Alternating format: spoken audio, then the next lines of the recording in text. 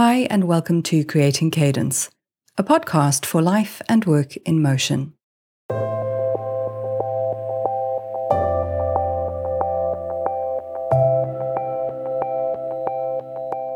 I'm your host, Mish Bondizio, a writer, coach, consultant, and the founder of Growth Sessions. The aim of my work is to help people develop better work-life cadence and more mindful approaches to work, to support their creativity, productivity, and well-being, and manage their time, attention, and stress better. You can find out more about me and what I do at growthsessions.co. So welcome to episode 20, the fourth and final episode of season 3 of the Creating Cadence podcast. For this season, I've been experimenting with something a little different. To recap, I invited 6 creative thinkers from my network who work in a variety of different sectors and situations to share their thoughts and experiences based on a set of specific questions relating to hybrid working, digital wellness, and productivity. A quick reminder of who my panel are. Katarina King is the co-founder of Society One, a co-working space. Rashmir Balasubramaniam is an independent coach, leadership consultant, and advisor to women. Ed Matthews-Gentle is the senior project lead for a business support program called Creative Lancashire.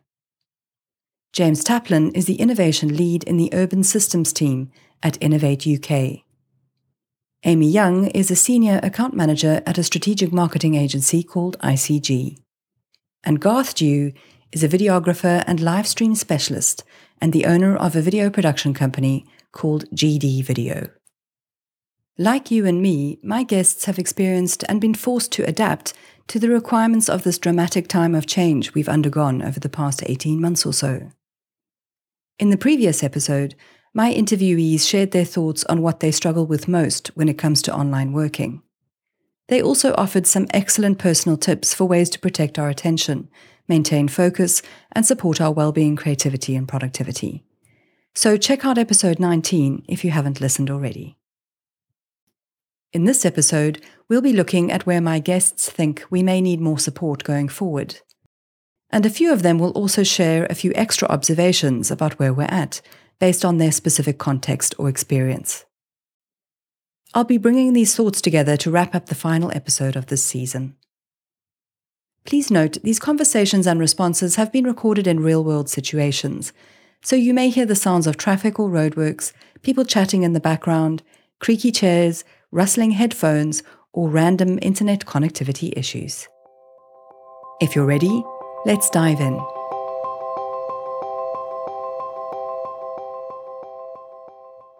So let's start by looking at the initial focus of this episode.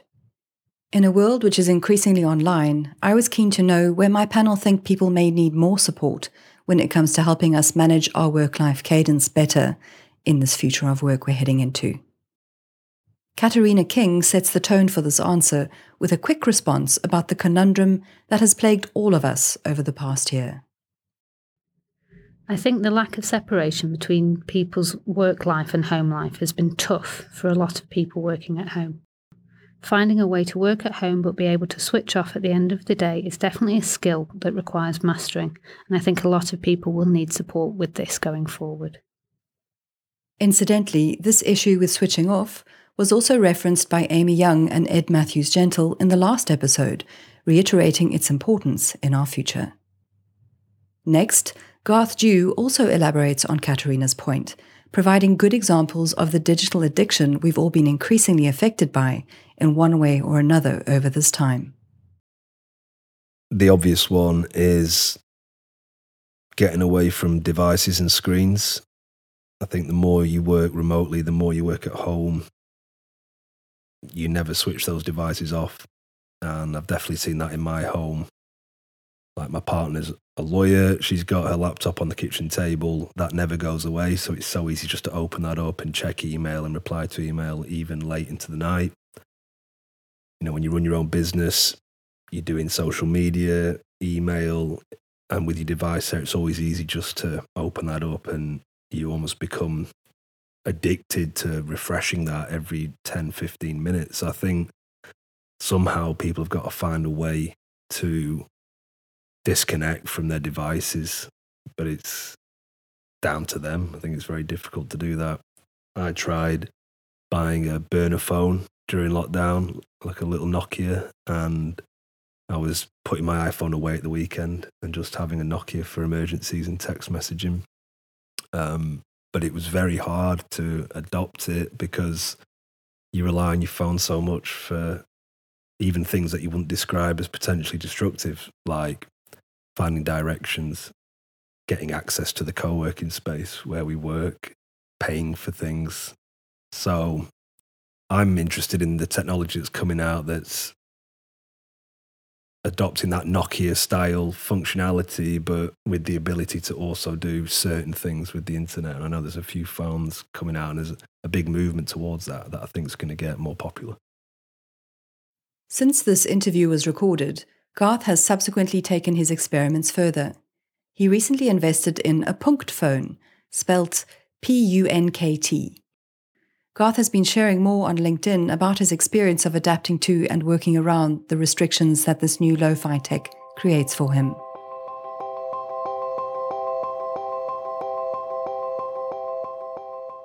Next, Rashmir Balasubramaniam goes a step further regarding Katerina and Garth's points about finding ways to set boundaries.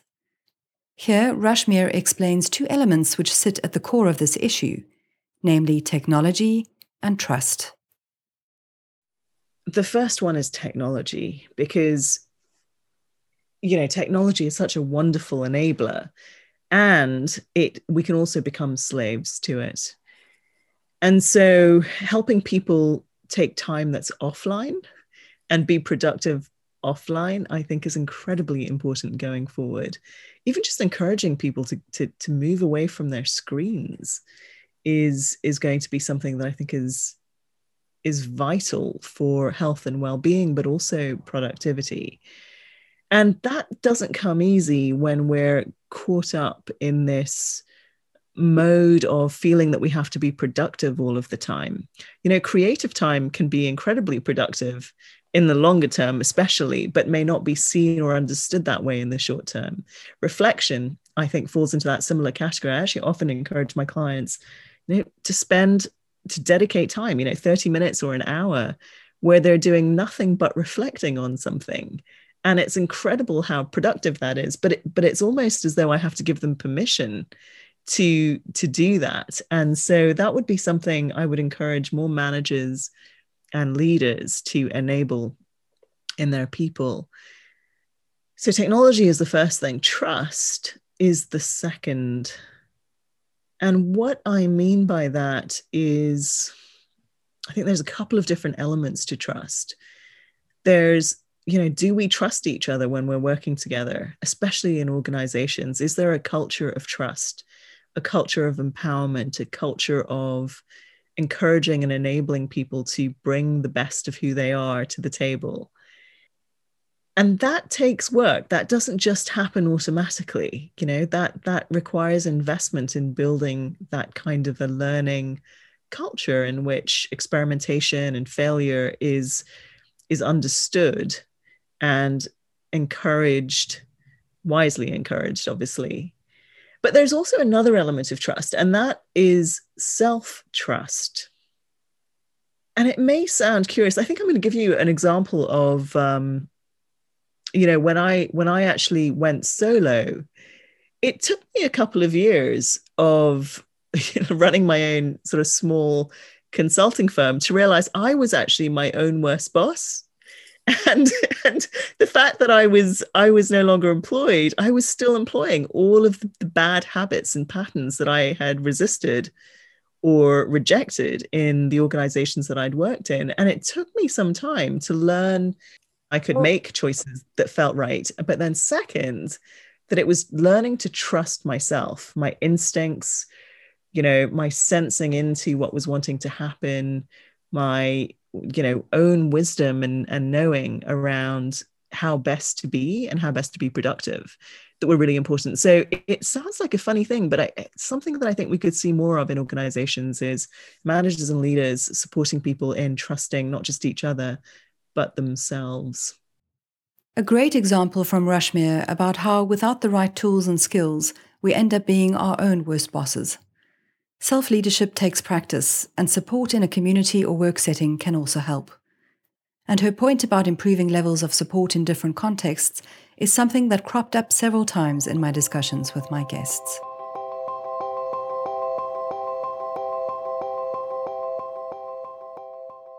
Like Rashmir, Ed Matthews-Gentle also narrowed in on self-leadership and technology. Ed observes how technology dominates our lives, yet both we and the creators of that tech don't take enough responsibility for the impacts that it can have on our lives. We commonly don't seem to see it as part of the larger ecosystem in which it sits. I really think that it's similar to what I've said before. It's recognizing, I think, where those stress points are and understanding where the sort of triggers are, maybe something's not right. You know, if you're working from home, working in isolation, even though you're maybe having these conversations with others, it's quite hard maybe to recognize yourself where there's actually patterns emerging, you know, behaviors, and it becomes a culture, you know, around you. There's so much of the conversation now is about tech, really, you know, and I think, but tech is it's a tool, and it's a great tool to have, and it gives us, you know, the ability, you know, to find solution, but it's part of a solution. It's not the only thing. You have to think about things in a more holistic way. We are humans after all, you know. Humans are evolved through interaction, you know, and engagement, but we also survive through interaction, you know. And tech is you know, some have concerns about it, but it's often around the sort of motivations of those who actually are the sort of the key holders, you know, of that tech as well. And that motivation about how and why you use it, that burden of responsibility, or that duty of responsibility, it's down to us to almost set those parameters, you know, in terms of asking ourselves, why are we doing this? Is there another way to do this maybe? What impact will my decisions have on others around me who I engage with? You know, and I think we need to be asking ourselves more of those types of questions in the future. Incidentally, Ed's organisation, Creative Lancashire, recently commissioned a series of long-form articles about delivering design at a distance. Researched and compiled by Alexandra O'Toole and Jonathan Ball, they include contributions from leading designers and creative practitioners about the challenges and opportunities associated with hybrid working and delivering design and creative services online.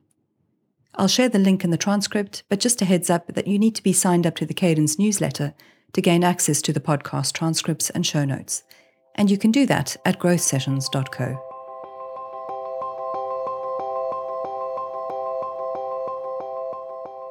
Tying in with Ed's point about taking responsibility, Amy Young's response about where people might need help was to suggest that we need to enable more opportunities for people to speak up and speak out.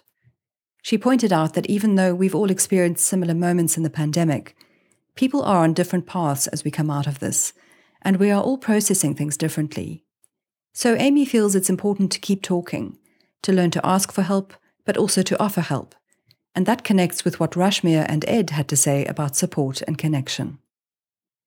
Amy indicated that these aspects of a supportive, communicative culture go hand in hand with how her company, ICG, actually works as an agency, and that this approach is closely tied to their company values. I agree with these sentiments. Creating opportunities for connection helps to build resilience, something that is incredibly important, especially as burnout is on the rise in our current situation. The research indicates that strong social connections and support, both at work and in our personal lives, are good prevention mechanisms to reduce our stress load, an overload of which is the precursor to burnout. But it works both ways. We have to be prepared to give, as much as we need others to give support to us. And to do that requires taking more responsibility and being more intentional in how we work and more mindful about how we live.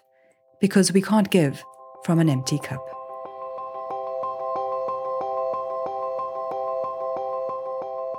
Changing tack slightly, but still following the idea of community and connection, Rashmir also shared interesting points about the shift in paradigms we're currently undergoing, and how it's going to be important for us to be able to think differently and connect differently in this new age.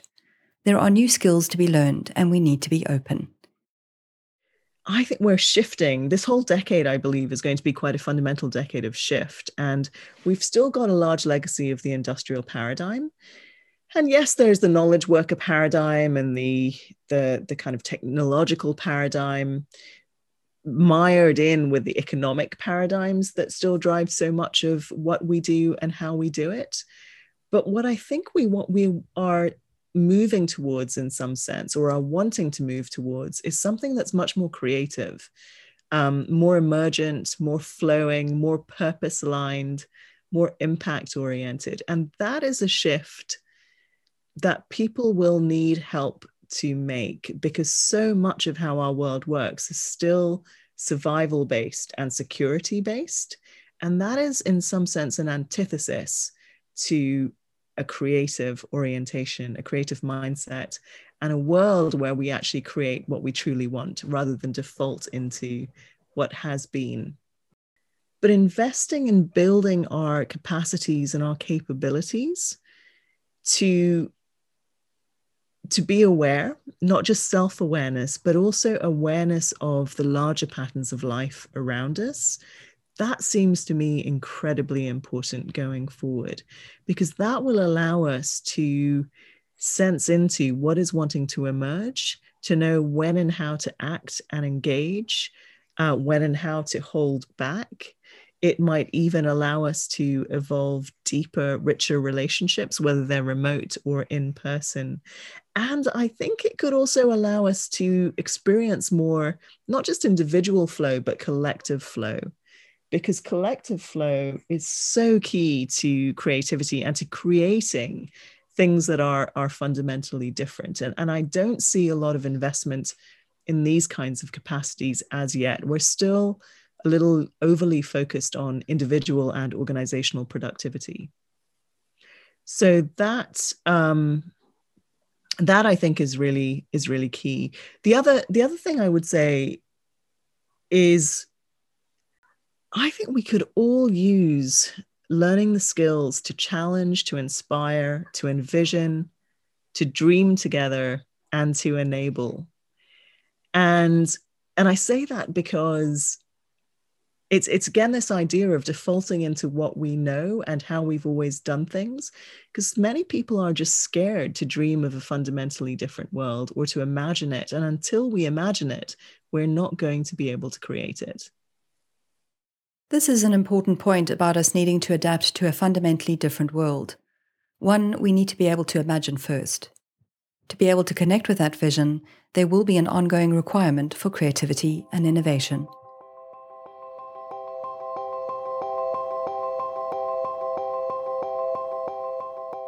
Now, although the constraint of the pandemic may have bred some forms of innovation, James Taplin also notes that our restricted breadth of experience during this time, with no amplitude and often resulting in a sense of apathy, has also stifled some forms of innovation too. So innovation kind of happens at the spaces between things. Like most innovation happens when you're bringing different ideas together. And what we've seen, and the problem we've had throughout the course of the last year, is you haven't had that difference you haven't had those ideas rubbing up against each other any longer the way you would do. And you haven't had the serendipity of seeing something while you're being out and about that kind of triggers a thought or looks at how, or makes you think about how could you solve that in a different way. In the beginning, actually, again, constraint breeds innovation. So we saw lots of businesses instantly pivoting and creating new solutions based on the new circumstances. So there was an upwelling of innovation there. But the sort of innovation that I'm looking at, which is about how do you create new systems and integrated systems in cities and how do you help people live better, fundamentally is based on getting new ideas, smashing new ideas together and taking an idea from the water system and combining an idea from the energy system to create something novel. So that's been a problem. So this not being able to travel and not having that work out on the road, that's stifled innovation, I think. And it's probably stifled innovation in a lot of other businesses as well. As things open up more, we can take steps to help our creativity, critical thinking, and innovative capabilities to keep growing and thriving, so that we can learn to tap more easily into the collective flow that Rashmia spoke about. Connection creates community, and as my guests have already hinted at in previous episodes, centralized hubs and local communities will feature more prominently in our hybrid future of work. But whether we find and offer connection and support locally or globally, we are going to need these different types of connections and diverse communities to help us find the solutions to the enormous challenges we're facing in our world. These are not easy problems to solve, but the good news is that there are ways through. And as surviving and learning to thrive despite a pandemic has shown those of us who are still here, we're stronger and more capable than we think. Solving these problems starts small. It starts with ourselves, by becoming more intentional in how we work, by building stronger self-care foundations, by engaging with the world and our work in a way that supports us better, by setting boundaries, but also by being open. One little step at a time, we can lead by example. And the more we give in this way, the more we end up getting back. A very big thank you to my guests for this season: Rashmia Balasubramaniam, Katarina King, Amy Young, Ed Matthews-Gentle, Garth Dew, and James Taplin.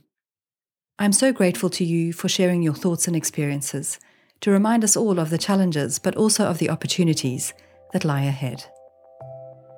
If you have thoughts about this episode, or you have a question or thought relating to productivity, well-being, or hybrid working, then I'd love to hear from you. You can write to hello@growthsessions.co.